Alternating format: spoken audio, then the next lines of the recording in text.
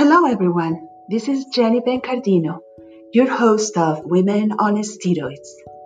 This is episode 3, Autoimmune Diseases, the Power of Advocacy. Let's welcome again to our show our special invited guest, Dr. Andrew Franks. Dr. Franks is a rheumatologist and dermatologist at the New York University School of Medicine. Welcome back.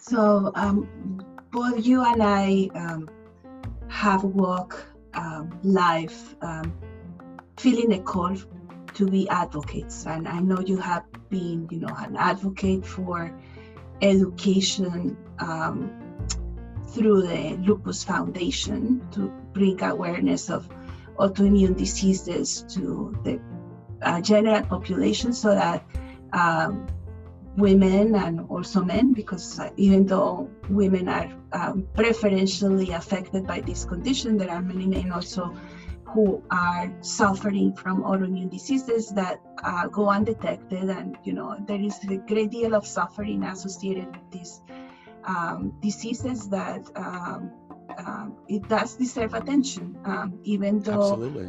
Yeah. So as an advocate for diagnosis of amyopathic dermatomyositis, you and I happened to work at a time in the same institution, so we managed to put together a protocol using innovative MR technology to assess for alterations in the microstructure of the muscle fibers that could be detected using dynamic imaging of the muscle during motion.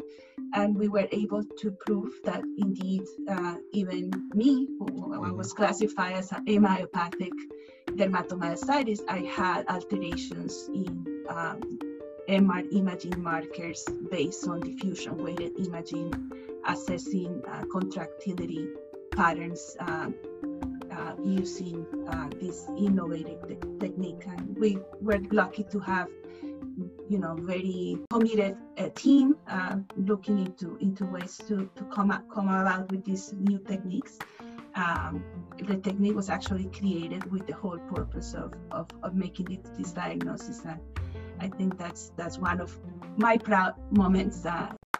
Mine as well, Jenny. Mine as well. And I really find that protocol that you actually instigated and innovated has been greatly benefiting people, and with this illness and with this diagnosis, and making the diagnosis earlier and in selection of treatment. I think it was quite an undertaking, and it's still going on, and hopefully we'll develop more and more positive outcomes.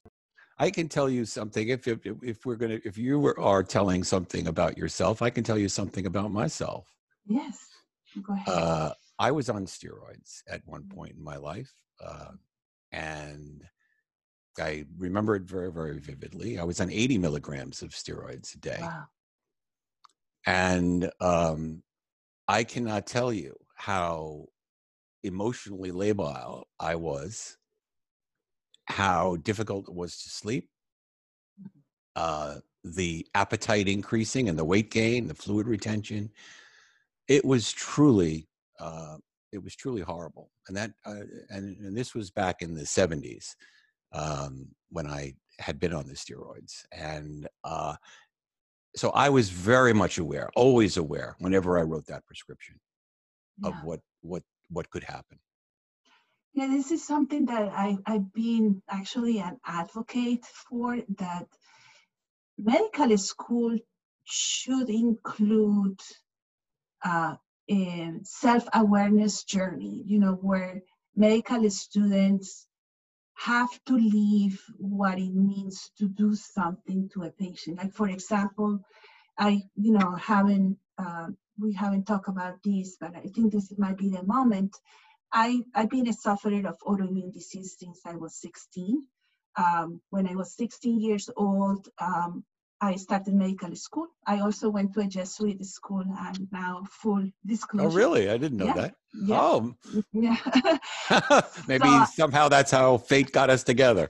yeah, so it's the name of the school is Pontifical Xaverian University in Bogota, and I Wow. had just started medical school. There is no college in Colombia, so I was a precocious high school graduate. I was 16, and I started medical school immediately. That's incredible.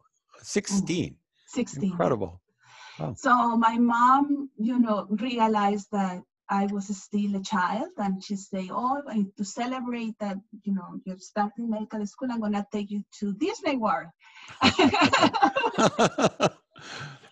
The one So in Florida. the one in Florida. Uh-huh. So my mom was a Red Cross volunteer, and she really has been a wonderful doctor. She studied by correspondence. She's a architectural designer by correspondence, but she would have loved to be a doctor if given the opportunity. So she said, "Okay, so we're gonna go to Miami," and they planned it really well. They made a loan. My parents used to travel a lot, but they would make a loan for the trip, and then they would pay the loan, and then they would plan another trip and pay the loan. And Right. so they took us to many places, and so for every time that it was an overseas travel. I live in Colombia back then in Bogota. She would herself request a laboratory checkup for us. So the laboratory checkup included CBC and urine analysis. That was, she wanted to make sure we were not anemic or we didn't have some infection brewing that, and she wanted to check our urine. So the urine analysis results come back, and I have protein and red cells in my urine. So we went to Disney World, but when I came back, I had to go and start my journey on autoimmune disease back then, because it turned out I had IgA nephropathy. So that was the reason why, and that because my dermatomyositis is also IgA related. Mediated, yes. Mm-hmm. So for 4 or 5 years, I was being just followed with 24-hour urine. I was giving fish oil here and there, nothing really, just keeping a watchful eye on me. And come intern year, I'm 22 years old, and 6 years of medical school in Colombia includes the intern year. And my protein in 24 hours is 3.6 grams. Wow. That's, to the audience, they should know that's extremely elevated. High. Yes. So it's called nephrotic range. When you are in nephrotic range, that's not typical of IgA nephropathy. So again, like now we are going through this process where, do I have dermatomyositis or not? And I think we have come down that yes, I do. But back then, my doctor, Dr. Dakiardi, he was my nephrologist. I still love him. He looked at me, he used to call me Ben Cardina. I was calling her, "Hola, Ben Cardina, ¿cómo estás?" So he said, "Jenny, there is lupus in your family." So we haven't talked about my mom's side of the family. There is systemic lupus, there is discoid lupus, there is rheumatoid arthritis on her side of the family, and there is a scleroderma on my dad's side of the family. So he said, with that history of lupus in your aunt, I have to biopsy you. Like I have to take a sample. He had actually done a biopsy at the beginning as baseline, but it was not enough for diagnosis. Mm-hmm. And it was so painful, to be honest with you, that I told him, if we don't have to do this again, I don't want to do I would think so. Yes. I would think you'd say that. Yeah. It's scary, very scary. So now I'm 22 and, like I'm spewing protein in my urine, and he says, I cannot, I mean, we have to do it, Jenny, we have to do it. So I'm dating back then one of my classmates, and he's now a neurosurgeon. And so Carlos comes with me to the biopsy. My mom, this is an ambulatory procedure. My mom is in the wait area, and Carlos went with me inside. There is a sonographer, a radiologist who looks at the kidney, makes sure that finds the nice spot for the biopsy. And then my doctor went in, took 3 cores.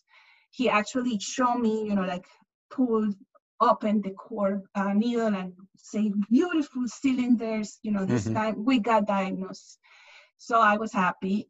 Then Dr. Uribe, who was the sonographist, he went back after the biopsy was taken, and there is a pause moment. And so he says, well, it seems that there is a small hematoma around the kidney. You're going to have to, stay in observation.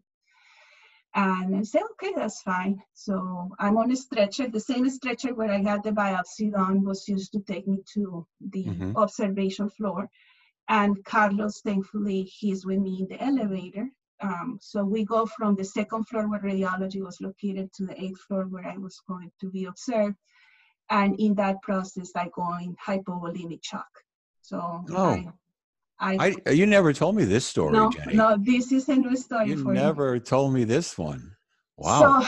So thankfully he was there. Yeah, and I recently actually thanked him for my life. I mean, I do owe him my life. Otherwise, I don't know what would have happened. Oh my gosh.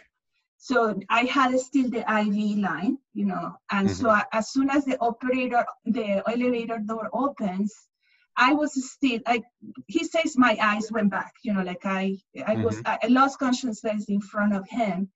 But I can hear the stretcher is running, they're running through the hallway, and he's screaming, yes. that he needs fluids, So next thing I wake up and I'm in the hospital room, and my doctor is there, and he is completely bummed. I mean, he was grabbing his head and he's looking at the floor, and it turned out that in one of the passes, one of the renal veins got connected with the pelvis. Oh my gosh.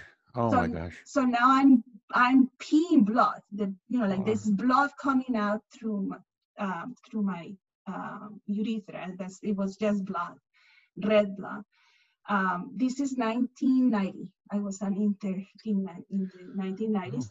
And my heart rate is you're raising my heart rate, Jenny. I'm gonna have to do something. I'm getting very this is some story. So nice. I'm gonna try to shorten it because it's very, very rich in detail. So I'm lying there, and he says, Jenny, I'm sorry, we have to transfuse you. And I think I took 8 pints of blood, to get me back on a, normal cardiovascular status. And he said, we have to observe you. There are, if this thing keeps on bleeding this way, we may have to take you to the OR and, remove the kidney. If it slows down, maybe we consider embolization using interventional radiology. And it may just stop bleeding on its own, but you have to be in bed rest, a strict bed rest. You cannot move out of your bed. You have to stay there. And this is where, when it comes that when you write bed rest as, one of your recommendations, what are you doing to your patients? You are telling that patient they have to pee and poo in bed. They have to be washing bed. They have to, do everything in bed, and it's not fun. I spent 10 days in strict bed rest, and it wasn't until the 8th day that my mom decided. It's actually, not to interrupt you, but it is dehumanizing. It is. It is dehumanizing. Yeah. And I actually, on day 5th, I say, because my bowel wouldn't move in that position, lying down. So I say, and I felt like, I needed to do something. So while the nurses weren't around and no one was around, I got up of bed. Mm-hmm. I took my IVs, and I was going to the bathroom, and then everything went, like I didn't lose consciousness, but I had to, creep back in bed. Right. And I probably set myself back, because I did that, Mm-hmm. remove the blood clot that was being formed, and I was bleeding again. So on day 8, and I remember it very well, everybody's, like my doctor is losing it. He was actually going through a divorce too. I mean, it was, I think, the worst thing. He says I'm the worst complication he's ever had, from a kidney biopsy. And we're still very good friends, which comes to, if you have a good patient doctor relationship, anything can happen, and you will continue to have a good doctor-patient, relationship. Most of the time. Most of the time. So I still think that, like it had to happen. It's, it's a very rare complication, but so on day 8, my mom decides that there has to be something spiritual done to me. So she brings a priest and a, circle of people to impose hands on my kidney. That afternoon I stopped bleeding. Like I stopped bleeding. I just maybe whatever, but like that is a story. As I said, my heart rate is above. Usually, my heart rate is about 60, Jenny, but it's about 110 right now. And being a doctor, for as long as I've been, over 45 years being a doctor, almost 50 years now.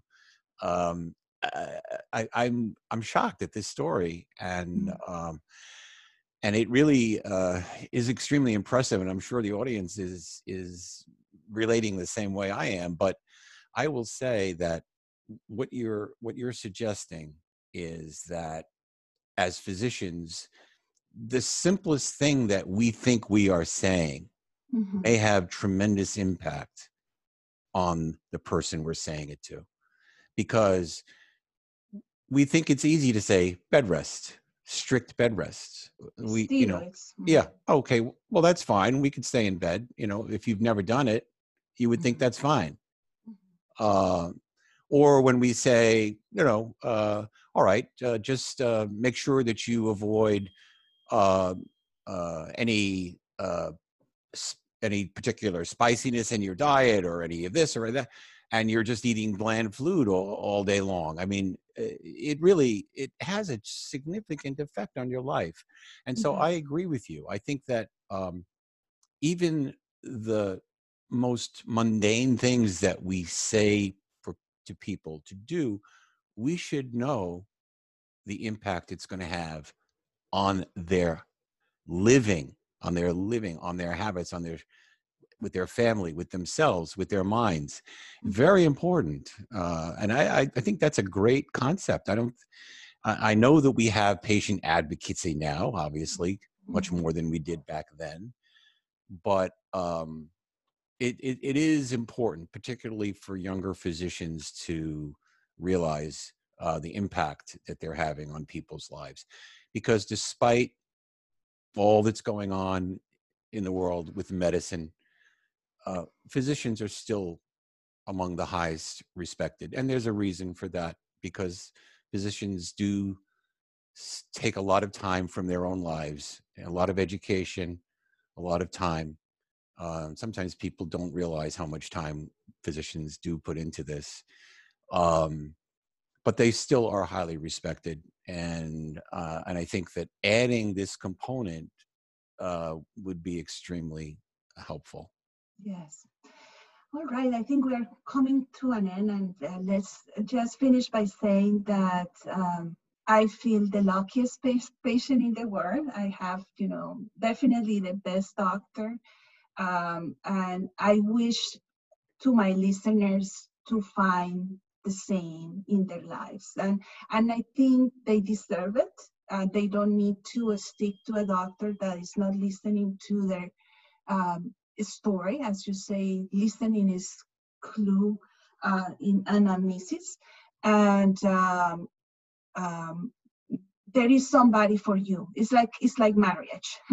Exactly. Yes. So there is somebody for you out there who is going to be able to take your symptoms seriously, study them, come to diagnosis, and make decisions to manage your disease so that you can have a fulfilling and happy life. And I've had a fulfilling and happy life in and out of steroids for 12 years now.